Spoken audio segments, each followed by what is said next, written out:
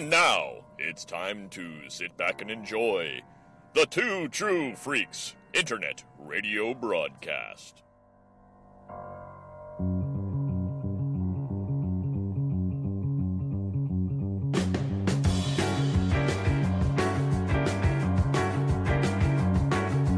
Swinging through the city, over the rooftops high. Figure in the moonlight, silhouette in the sky. Daredevil fight for what is right. Daredevil fight for you tonight. Welcome to Dave's Daredevil podcast, presented by Two True Freaks. I am your host, J. David Weeder, but you can call me Dave. This is the show all about Marvel Comics' Daredevil. Yep, totally devoted to Daredevil, even when we're talking about Spider-Man. That's right, we are in week 3 of The Death of Jean DeWolff, covering a seminal Spider-Man story written by Peter David featuring Daredevil. That's right, sometimes I cover Spider-Man, but only when Daredevil is a relevant part of the story and relevant discussion is generated by it. When we left off last week, Police Captain Jean DeWolff was shot to death in her bed by a killer called the Sin Eater. Spider-Man teamed up with Sergeant Stan Carter to try to find the killer with no leads, while our own Matt Murdock encountered the Sin Eater when he killed Matt's friend Judge Horace Rosenthal. Spider-Man tried to pursue the Sin Eater, and when they fought, there was collateral damage when somebody in the crowd was shot by Sin Eater's shotgun, and once again the Sin Eater escaped. Later, at the funerals of DeWolff and Rosenthal, Matt spotted the familiar heartbeat of the Sin Eater, but was too late to alert anyone. And later, the Sin Eater went to a local church and shot a priest in a confessional. So, the Sin Eater's reign of terror continues. Which is exactly where we pick up this week with Peter Parker, The Spectacular Spider-Man, issue 109. The issue dropped with a December 1985 cover date and has a cover by Rich Buckler and Brett Breeding. It shows Spider-Man standing on a chimney with an unidentified, unconscious man slumping from Spidey's arms. I don't know if I can give you a description that does this cover justice. Yes, that's what's happening on the cover, but it uses black ink blots against a white background to form the main image. There are some red highlights, such as the moon, and a tint of red in the Spider-Man costume, which really makes the suit just stand out in a different way. I think the dark red could have worked with this design. And it's a really sharp shade of red, a slight tint of orange, and that's reflected in the moon and the logo. It's not a typical looking Spider-Man cover, it's very Daredevil. The black and white and just the atmosphere it creates is a stifling, humid summer night in the wee hours of the morning, and things are afoot that aren't exactly on the up and up. I can't help but think with this black and white that it really evokes a feeling of good and evil, clashing, within one person, specifically Spider-Man, which aligns perfectly with a Ditko philosophy, and that feels right in a certain way. And within this cover is a story entitled The Death of Jean DeWolff Part 3, He Who Was Without Sin, written by Peter David, penciled by Rich Buckler, inked by Brett Breeding. Letters come via Phil Felix, and as all of these stories are, they are reprinted in the still in print Death of Jean DeWolff storyline.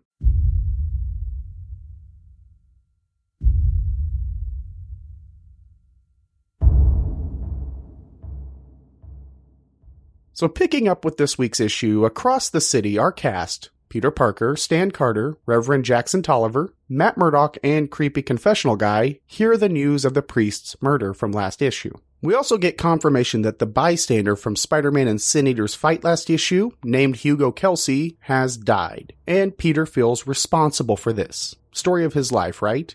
Do you ever wonder why that is? Why Peter puts so much on his shoulders? Uncle Ben, Gwen Stacy, the Sin Eater's victims? I have. Peter Parker takes a lot of self-blame, and the reason is he sets standards for himself that are impossibly high. I put a lot of thought into this, and I realized Peter Parker is a perfectionist. Now, perfectionist mentality, that idea of setting these standards that you can't possibly live up to, often lead to depression, eating disorders, things of that nature. And I can hear what you're saying, Dave. Where are you going with this? Spider-Man has a disorder? Not exactly, just a mentality. Let me furnish my proof. When we meet Peter Parker in Amazing Fantasy number 15, who is this kid? He's an ace student, a doting aunt and uncle just cheering him on, somebody who is so driven by his studies that he sacrifices social standing and a quote-unquote normal childhood. Now, of course, he gets bitten by the spider, gets powers, and what is his first task? Let's take on a huge wrestler. Let's aim for super stardom. Of course, this is the 60s. There is no America's Got Talent. There's no X Factor, no American Idol. Aiming for superstardom was something entirely different. And that's our beginning point. Peter is always striving for that perfect balance between his personal relationships as Peter Parker and his responsibility of being Spider-Man.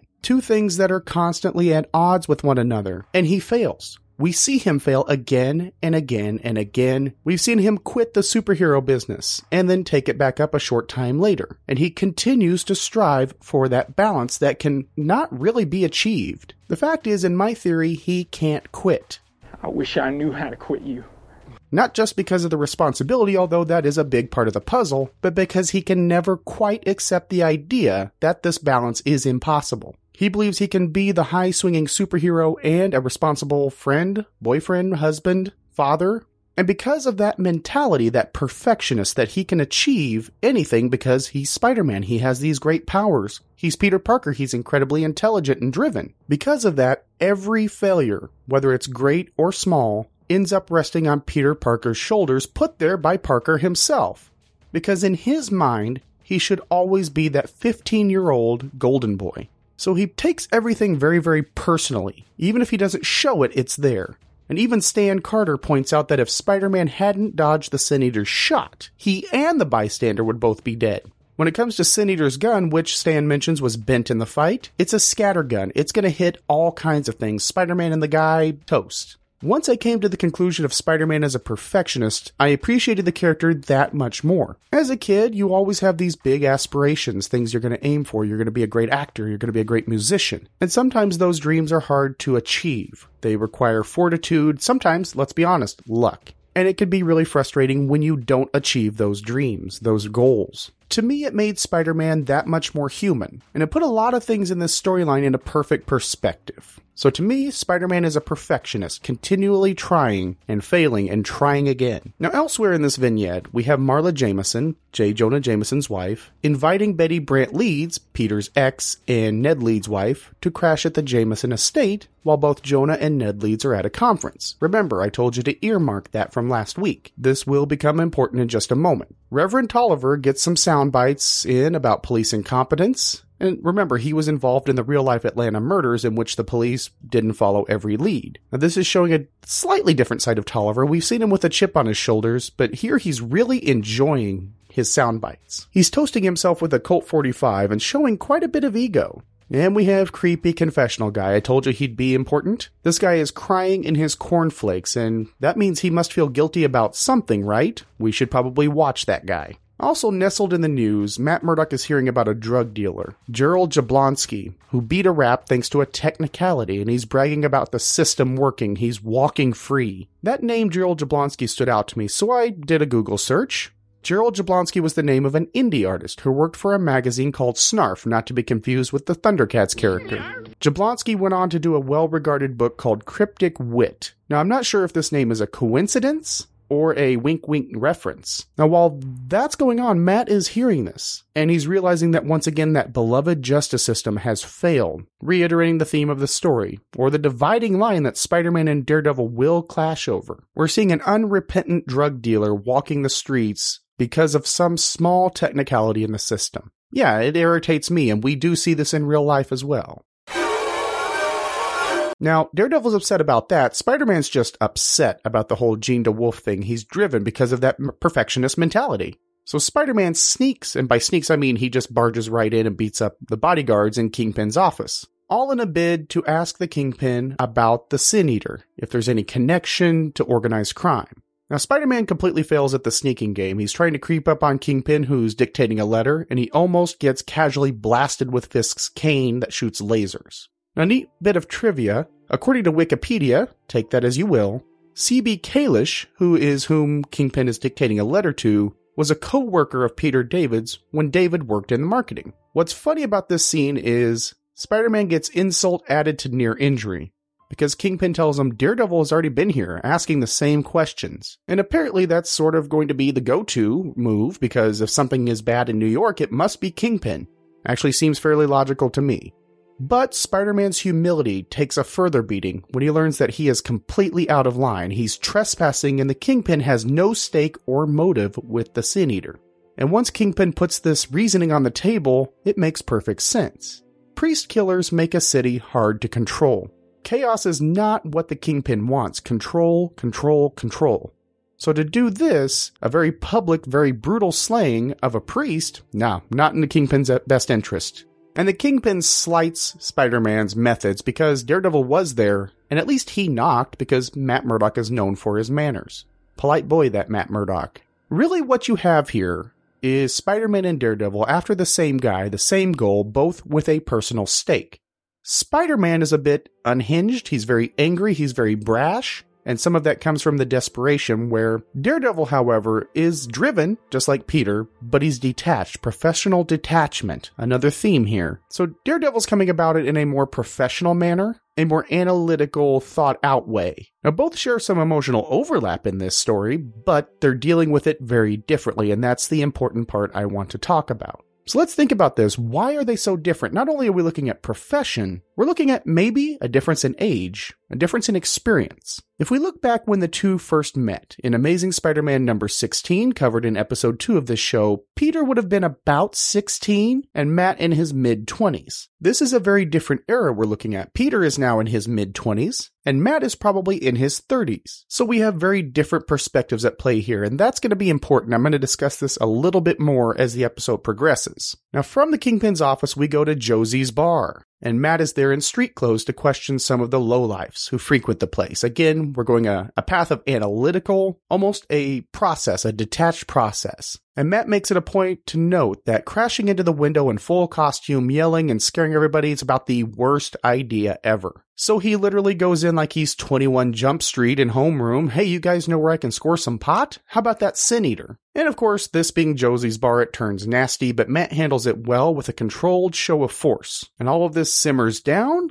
and Matt finds out that, well, surprise, surprise, nobody knows anything. So Matt leaves through the door, and Josie's psyched because the window stayed intact. That is fantastic. That is until Spider-Man comes crashing through Josie's window looking for the same information mere moments after Matt walks out. Okay, this is a well set up joke. Matt saying crashing through the window being a worst idea and then Spider-Man doing so, good laugh. However, maybe adds more to the contrast idea that I'm looking at. Matt is more reserved, Peter's on the edge. To further illustrate Spider-Man's mindset, there is a whole page following this of Spider-Man tracking, threatening, and questioning every thug he can find. He is desperately grasping at straws, total emotional turmoil, total obsession. Sin Eater isn't targeting the same people that your mainstream criminal element would. You have a police captain, a judge, and now a priest, which sounds like a setup for a joke, not a modus operandi. And when you're desperate and obsessed, you do things you shouldn't do. In this case, Spider-Man pays a visit to Gerald Jablonski's place, and drags him to a diner filled with the thugs who would want to do him in. After all, Gerald is pretty much turning state's evidence. He's named names. He is a target. And while they're at this diner, Spider-Man pretends to be buddies, making it very loud, very clear that Jablonski's in good with the superheroes. This in turn convinces Jablonski to turn himself in, fixing that little loophole that we saw earlier.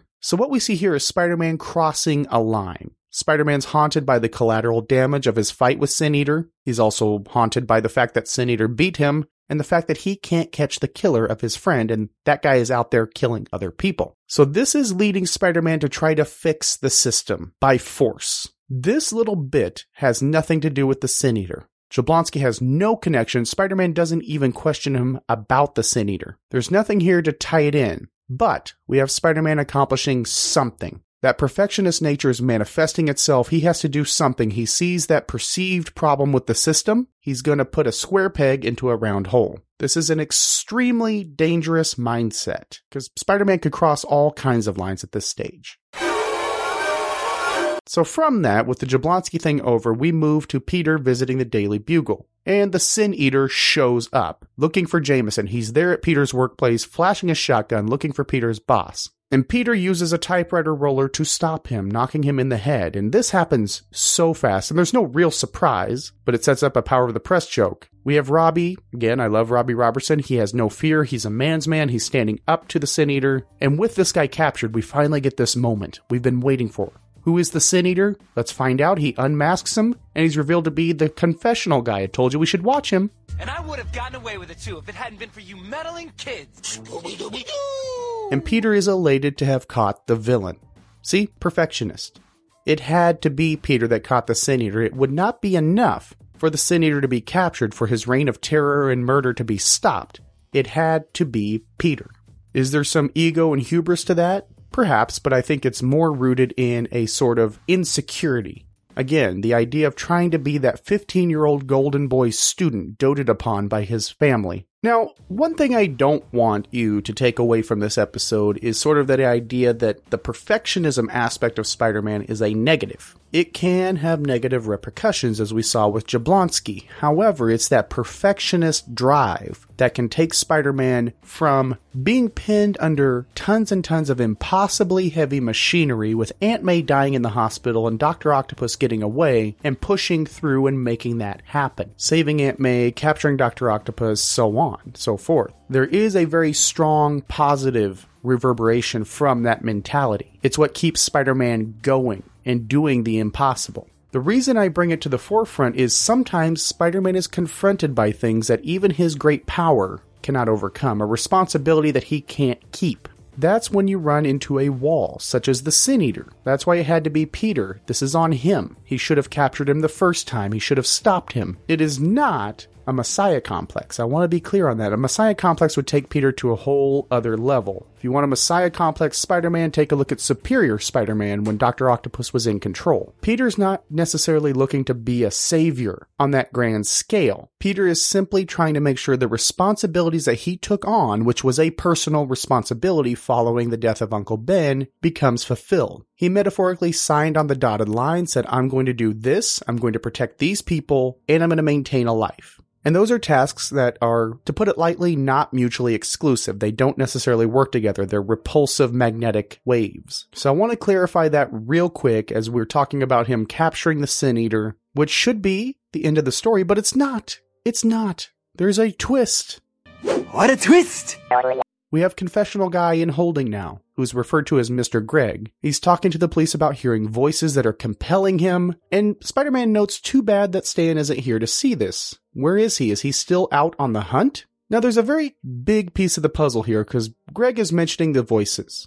He makes a leap that he doesn't remember killing the people, but they are the people that the voices told him to kill. So he must have killed him. That's a very odd leap, don't you think? Well, Daredevil thinks so too, as he walks in the room, and this interview is progressing with Daredevil there, and he can't, quote-unquote, see the killer, that distinctive heartbeat. Something's wrong. So Daredevil takes Spider-Man aside and says, straight up, this is not the right guy. This ends up being kind of a hard sell for Spider-Man, not just because of that perfectionist nature, the pride of finally capturing the Sin Eater, the relief of having that weight lifted off his shoulders, but it's also another level because he doesn't realize Matt's senses are in effect. He doesn't realize Matt is blind or who Matt is. He doesn't connect the dots that Matt was there when Rosenthal was killed, or how Daredevil could know this, so he's got to take a leap of faith. And of course, Spider-Man was already kind of not seeing the forest for the trees. I mean, Greg's dropping hints, such as the fact that he tried to warn the priest, the idea that Jameson was actually supposed to die at his own home that night, and the fact that Greg tried to get caught in order to stop the madness. It's all there. It doesn't add up. This is not our guy. And that leaves a big question. If this guy isn't it, and he was just a red herring, who is the Sin Eater? Spider-Man goes with Daredevil to Greg's apartment, and they find it's actually attached to the real Sin Eater's place, the home of Sergeant Stan Carter. Okay, let's just address this gorilla in the room. Stan Carter is the Sin Eater. That's the big revelation, and there have been a ton of clues. In issue 107, he nonchalantly mentions that he and Spider-Man are viable suspects, and he adds that it is the unobvious nuts you have to watch out for. Also there's a moment of symbolism. They share the hot chocolate, food, Sin Eater. Not the most ostentatious clue, but it is there, and it stayed with me as I was reading through this. In issue 108, he knew that Spider-Man had been hit in the face by the Sin Eater, and he's also the one to explain the entire concept of the Sin Eater. He also mentions that his partner was killed, and he got the punks who did it. We don't know what that means that he got them. Also, you have a little bit of ego. He let Spider-Man go to check out Jean's apartment because he knew there were no clues there. He was that confident. And at the funeral, he makes a joke about the Sin Eater doing requests directed towards Tolliver. And in this very issue, he mentions not only the type of gun that the Sin Eater had, but the fact that the barrel was bent by Spidey. He's putting it out on the table. In an interview, Peter David mentioned that he used Carter's dialogue to sway attention away. He had him talk in a certain pattern. He described it as Yiddish. David was also surprised that nobody picked up on it, that most people are surprised by this revelation. So here we are, we know who the Sin Eater is. But there are still so many questions. How does a former S.H.I.E.L.D. agent turned police detective turn into a homicidal monster? Well, those are some questions we're going to talk about next week. So there we are, we know who the killer is. Now, secondly, in this scene, we'll call it Daredevil v. Spider-Man, talking about Jablonski. Daredevil does not approve of Spider-Man's method. And for most of the reasons I've already said, it's taken the law into his own hands, it puts Jablonski's life at risk, and he did so for Spider-Man's own needs, that perfectionism to feed that. And while Daredevil means what he's saying, and he's even right to an extent, Daredevil is once again talking about the rules, the method. And Daredevil's always going to be a walking contradiction, a sneaky lawyer's trick, as I've called him time and time again. A lawyer who follows the rules, who works within the rules, and a vigilante who goes outside the rules,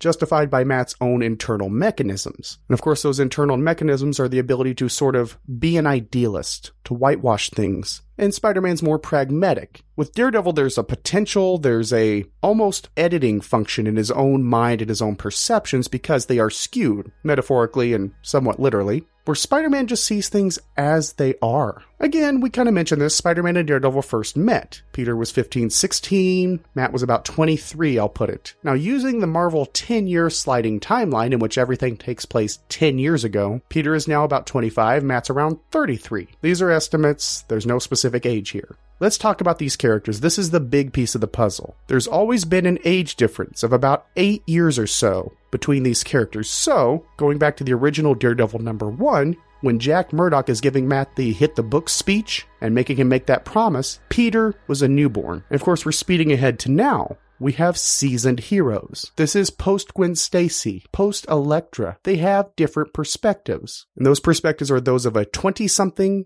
and a 30-something. And as somebody who's closer to 40 than 30, I can tell you very clearly that my perspective on things, my opinions, my approach is very drastically different than I had 10 years ago. Yet despite this age difference, there's a very clear path of similarity between them. Both lost their mother and their father. For Peter, it was twice that he lost a father figure. Both had that support system in Aunt May and Foggy, respectively. Both began their superhero career as a sort of avenging act of that father figure. Both have these abilities that stem from radiation. Are they tied together through that? I don't know. That's a great fanfic idea. Both were bullied. Both have Kingpin as an enemy. However, the major differences here are the important parts. Spider-Man became a superhero as a kid in high school. I mean, he was still just trying to figure out who he is, what he wanted to do with life. At 15, I had no clue. I was more distracted by girls and comics and music. Conversely, Daredevil was an adult, just out of college when he started his career as Daredevil and into his full-on career of a lawyer. What that means to me is that Matt was clearly defined when he became Daredevil. Now, of course, those definitions can change, but he was more mature, more focused, more aware of the world. He had developed this tight thought process going into the superhero game, plus a legal education. While Peter made it up as he went along, just trying to put the pieces together, growing up as a superhero. And learning the life lessons that we all learn, added to the fact that he's got to fight Vulture and try to figure out how to get home by curfew.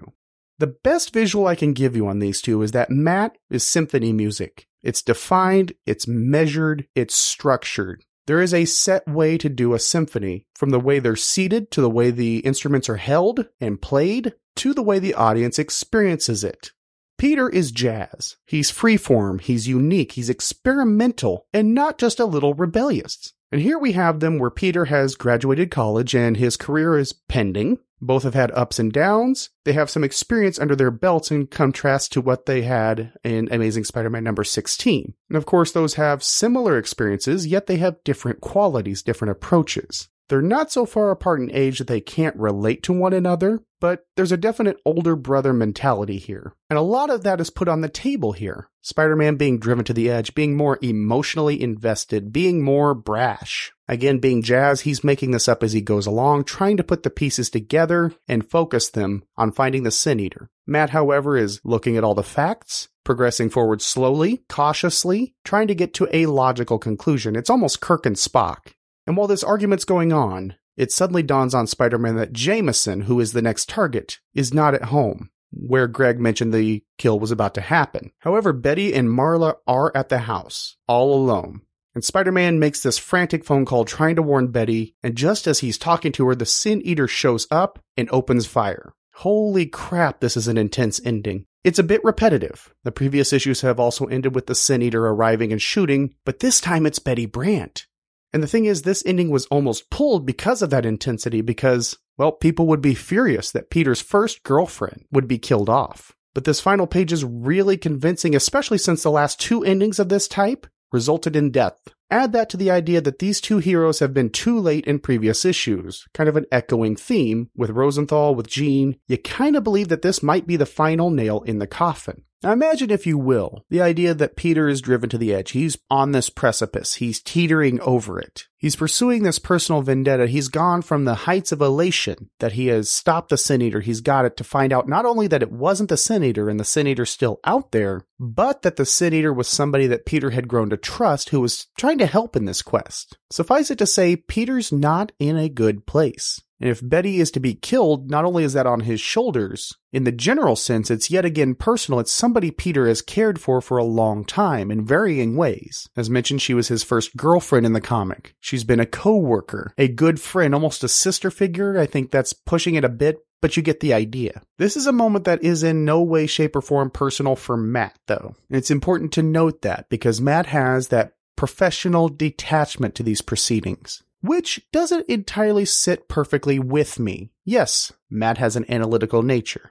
Matt is a lawyer. He goes through the facts. He goes through the details, the minutia of situations. He's a strategist. That's how he's been successful as a superhero. But at the same time, Matt is a human being. There is a swell of emotion. I've always looked at Matt as somebody who doesn't repress it, but he doesn't let his emotions overcome his logic very often. And the similarities and differences between these 2 characters are no clearer than in their romance departments. Again, we're looking at Peter's first love possibly being torn apart by a shotgun blast if we're judging by the last panel here. Just a moment ago, she was standing in front of this chair that is now just being splayed all about, filling and leather going everywhere. Peter didn't hesitate. There was no fear, per se, in pursuing Betty. He did so willingly, eyes wide open. It didn't work out because of Spider-Man. And of course, that's never stopped him from trying. I can be Spider-Man, I can be Betty Brant's boyfriend. I can be Spider-Man and be Gwen Stacy's boyfriend. It doesn't work. I can be Spider-Man and Mary Jane Watson's boyfriend.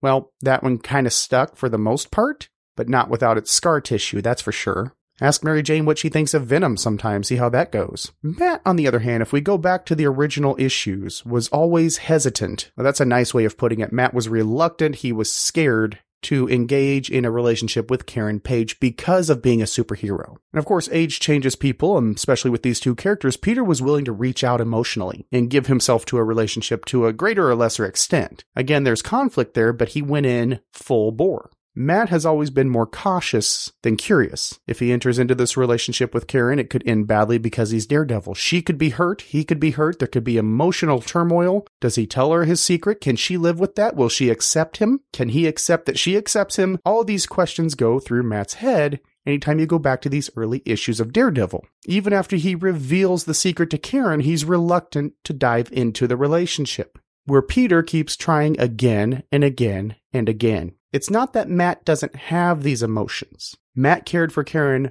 very, very much. It drove him insane that he couldn't reach out to her and just grab her and tell her he loves her and they get married and have a bunch of Murdoch babies. But that professional, analytical mind of his stops it from happening. To him, it's all about the rules, right? The structure, the process, which is both a sad bit of Daredevil, but also shows a certain degree of responsibility and maturity that Peter didn't possess at 15 and probably shouldn't in the real world. And yet, at this stage in the game, Gwen Stacy has been killed, Betty Brant's looking to be dead, Karen Page at this stage, still out there somewhere, undefined. Oh, she'll come back, most certainly, but at this stage, she's still a factor, where Gwen Stacy is buried 6 feet under. So that also puts in the idea of consequence. Yes, great power brings great responsibility, but pursuing that responsibility can bring great consequence. People can be hurt, killed, lives ruined. All because Peter took a path, a higher path admittedly, but a path of perfectionism, that he can be Spider-Man and take on that responsibility and be Peter Parker and live a normal life at the same time. Likewise, Matt, pushing Karen away consistently, literally pushed her away. She went to Hollywood and she stayed gone for a long, long time. This led Matt to a world of loneliness.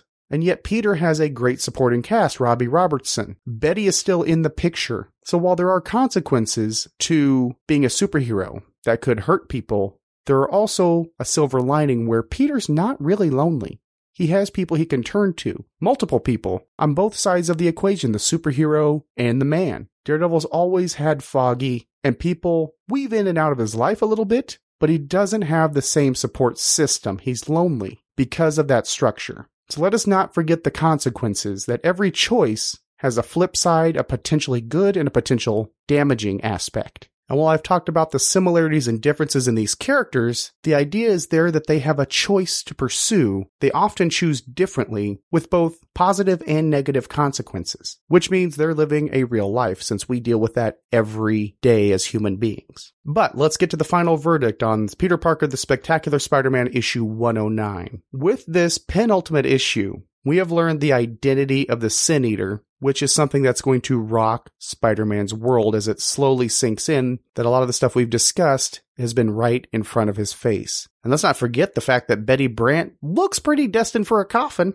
With Jean, it's a character that's been around for a while, a good long while, but Betty, she stems from the very earliest issues, Ditko and Lee. There's a very deep personal connection, and this ending has a punch to the face we haven't had yet in this storyline. Of course, Peter David lets his tale breathe, and sure, this could have been condensed. It could have been abbreviated, but that wouldn't have worked because this tale is a pressure cooker. The last two issues, we've had a setup in 107, we've had the pressure building in 108 and the first part of 109, and now the is hitting the fan. Now, Daredevil plays a bit more of a role here than we've had in the last two issues, and of course he's going to come back next issue and become very relevant. And of course we've begun to see the divergent nature of these characters. What makes them different? Why are they pitted against each other even though they're on the same side and looking for the same thing? With Spider-Man's path, we see his faith and resolve slowly eroding, and that emotional core is a boiling hot magma. And this is leading to this snapping point. You know it's coming, you feel it, and now you know why it's coming. The potential death of Betty Brant, that's the moment Spider-Man's going to lose his. Now, Daredevil's path, he's been hesitant. He's unsure of how to feel or what to do. And yes, he has that method and that system, but really what he's struggling with is how does it apply here? That's why he's looking at places, much like Spider-Man, that don't necessarily work for what they're looking for. Why go to the Kingpin? Why go to Josie's bar? It seems clear that this guy is working alone. And this divergent path shows very brightly and extremely in the two heroes' approach to questioning, Spider-Man barging in, guns blazing, Daredevil slow, steady, and controlled. Again, Sin Eater's just not a standard villain. It's not a standard plot. He's not Dr. Octopus creating something to take over the city and make millions. No, he's just killing people callously. And a very odd set of somewhat conflicting targets. Again, the question comes back, how does a former S.H.I.E.L.D. agent and police detective become something like this? The biggest impact of this issue is that it leaves you with that question. Now think about this. In real time, you have 30 days between this issue and the next. This would be a nail-biter. Imagine waiting a month to find Betty's fate, and I'm sure there are people out there who did wait that month. This would be a lot of conversation, a lot of shock, wondering if this is a trick. And of course, the dangling threads are well seated. Even though we're given an answer, we don't want to believe it. We think there's going to be an M. Night Shyamalan-type twist. Art-wise, Buckler seems on form. There's no real standout moments in the art beyond the cover. Breeding is adding the right amount of grit to the camera lens, and we get that impression of a police procedural drama rather than a superhero story. And Peter David, for being as early in the writing career as he is also balancing the characters in play, giving us a reminder of our suspects right up front, and he even threw in a very convincing red herring. No, it may not be a pure superhero tale, but that's what has allowed this story to work so far, and the conclusion, well, you gotta expect it's going to be explosive. And I believe those expectations will be rewarded, but we're not getting to that until next week. For now, though, I'm going to take a break. I'm going to play a quick promo for a podcast, and I will be right back. Sawate, My name is Stella, and I am the host of Batgirl to Oracle, the Barbara Gordon podcast. Batgirl to Oracle is a podcast dedicated to Barbara Gordon, the first woman to hold the mantle of Batgirl for an extended period of time, roughly 1967 to 1988. The goal of Batgirl to Oracle is to examine the character's history from her first appearance as Batgirl and continuing through her tenure as Oracle. Each episode looks at a vintage issue of Detective Comics or Batman, as well as other books like Justice League and Freedom Fighters, and modern issues of Batgirl and Birds of Prey. I also keep track of news involving Batgirl and other members of the Bat family, and I have a revolving series of segments like Babs in the Tube, which highlights appearances of Babs in TV and film, Shipper Spotlight, which looks at a variety of comic and pop culture couples, gives their history, and determines whether they are hot or not. Reading with Stella, which could be described as an audio drama, or just me reading a book that relates to Babs or doesn't, and of course, the mainstay literature recommendation. I have been blessed to interview writers Scott Beatty and Chuck Dixon on their Batgirl Year 1 work, Brian Q. Miller on his Batgirl run, Dwayne Swarzynski and Christy Marks on their separate Birds of Prey work, and the creators and actors of the Batgirl Spoiled, the web series. I hope to interview more creators and actors in the future. My goal, most importantly, is to make a fun, entertaining, and thoughtful show that people enjoy and from which they learn. Find the show online at thebatmanuniverse.net and iTunes, and follow the show on Facebook and Twitter at Batgirl to Oracle. Thank you, and fly on, Babs lovers. As advertised, I have returned, and sadly, I have no email. So please, if you will, if you're liking this, or if you're not liking it, let me know. Let me know your thoughts on the storyline. Drop me a line at mail@daredevilpodcast.com. I would also ask that you leave a review on iTunes. Now, this begs a little clarification. If you're on iTunes currently, you will notice that there are 2 feeds for the show. One is Dave's Daredevil Podcast. One is Two True Freaks presents Dave's Daredevil Podcast. Now, originally moving over to Two True Freaks, I thought it would be easy to align these two, and it turns out that wasn't the case. However, I promised you would not have to move. And for the time being, that is absolutely true.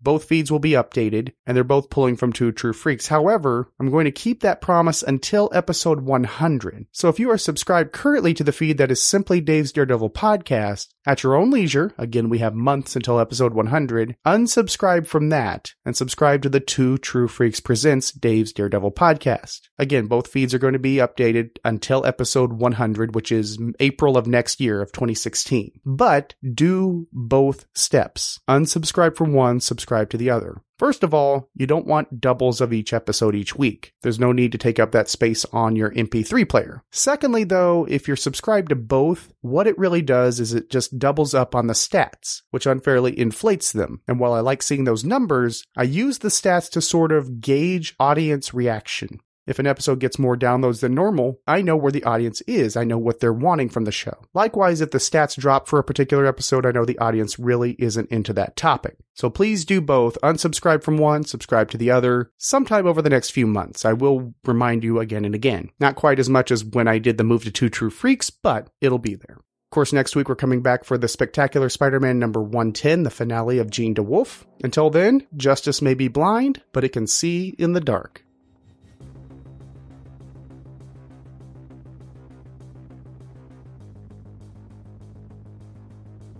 Dave's Daredevil Podcast is a proud member of the Two True Freaks network of podcasts. You can find the show's home at twotruefreaks.com. Also, choose to like the network on Facebook. Simply search for Two True Freaks. You can find me on Twitter at twitter.com/DaveWeeder, and you can email the show. The address is mail@daredevilpodcast.com. Did you know? You can sponsor any episode of your favorite Two True Freaks affiliated shows. That's right, simply click the PayPal link, donate any amount at all, tell us which show you're choosing and what message, if any, you'd like us to read on your behalf. And you will be an official sponsor of that show's very next episode with your message read in the show's opener. It's that easy, and there is no minimum donation. Be a show sponsor today. If you shop at Amazon.com, please consider using the link at twotruefreaks.com to shop there. If you use this link to go to Amazon and then you shop, Two True Freaks gets a cut of what you buy. It doesn't cost you anything extra, and it really helps the freaks out. You get to shop as usual and keep the lights on at Two True Freaks at the same time. What a deal. Daredevil and all related characters are copyright Marvel Entertainment Group, all rights reserved. This podcast is for entertainment purposes only and does not draw profit from the references to the characters herein. All music and sound clips are used for entertainment purposes. All rights lie with the copyright holder. Dave's Daredevil podcast is a production of DiManzo Corps of Milan, Italy. All rights reserved. Until next time, I am J. David Weeder. Thank you so much for listening.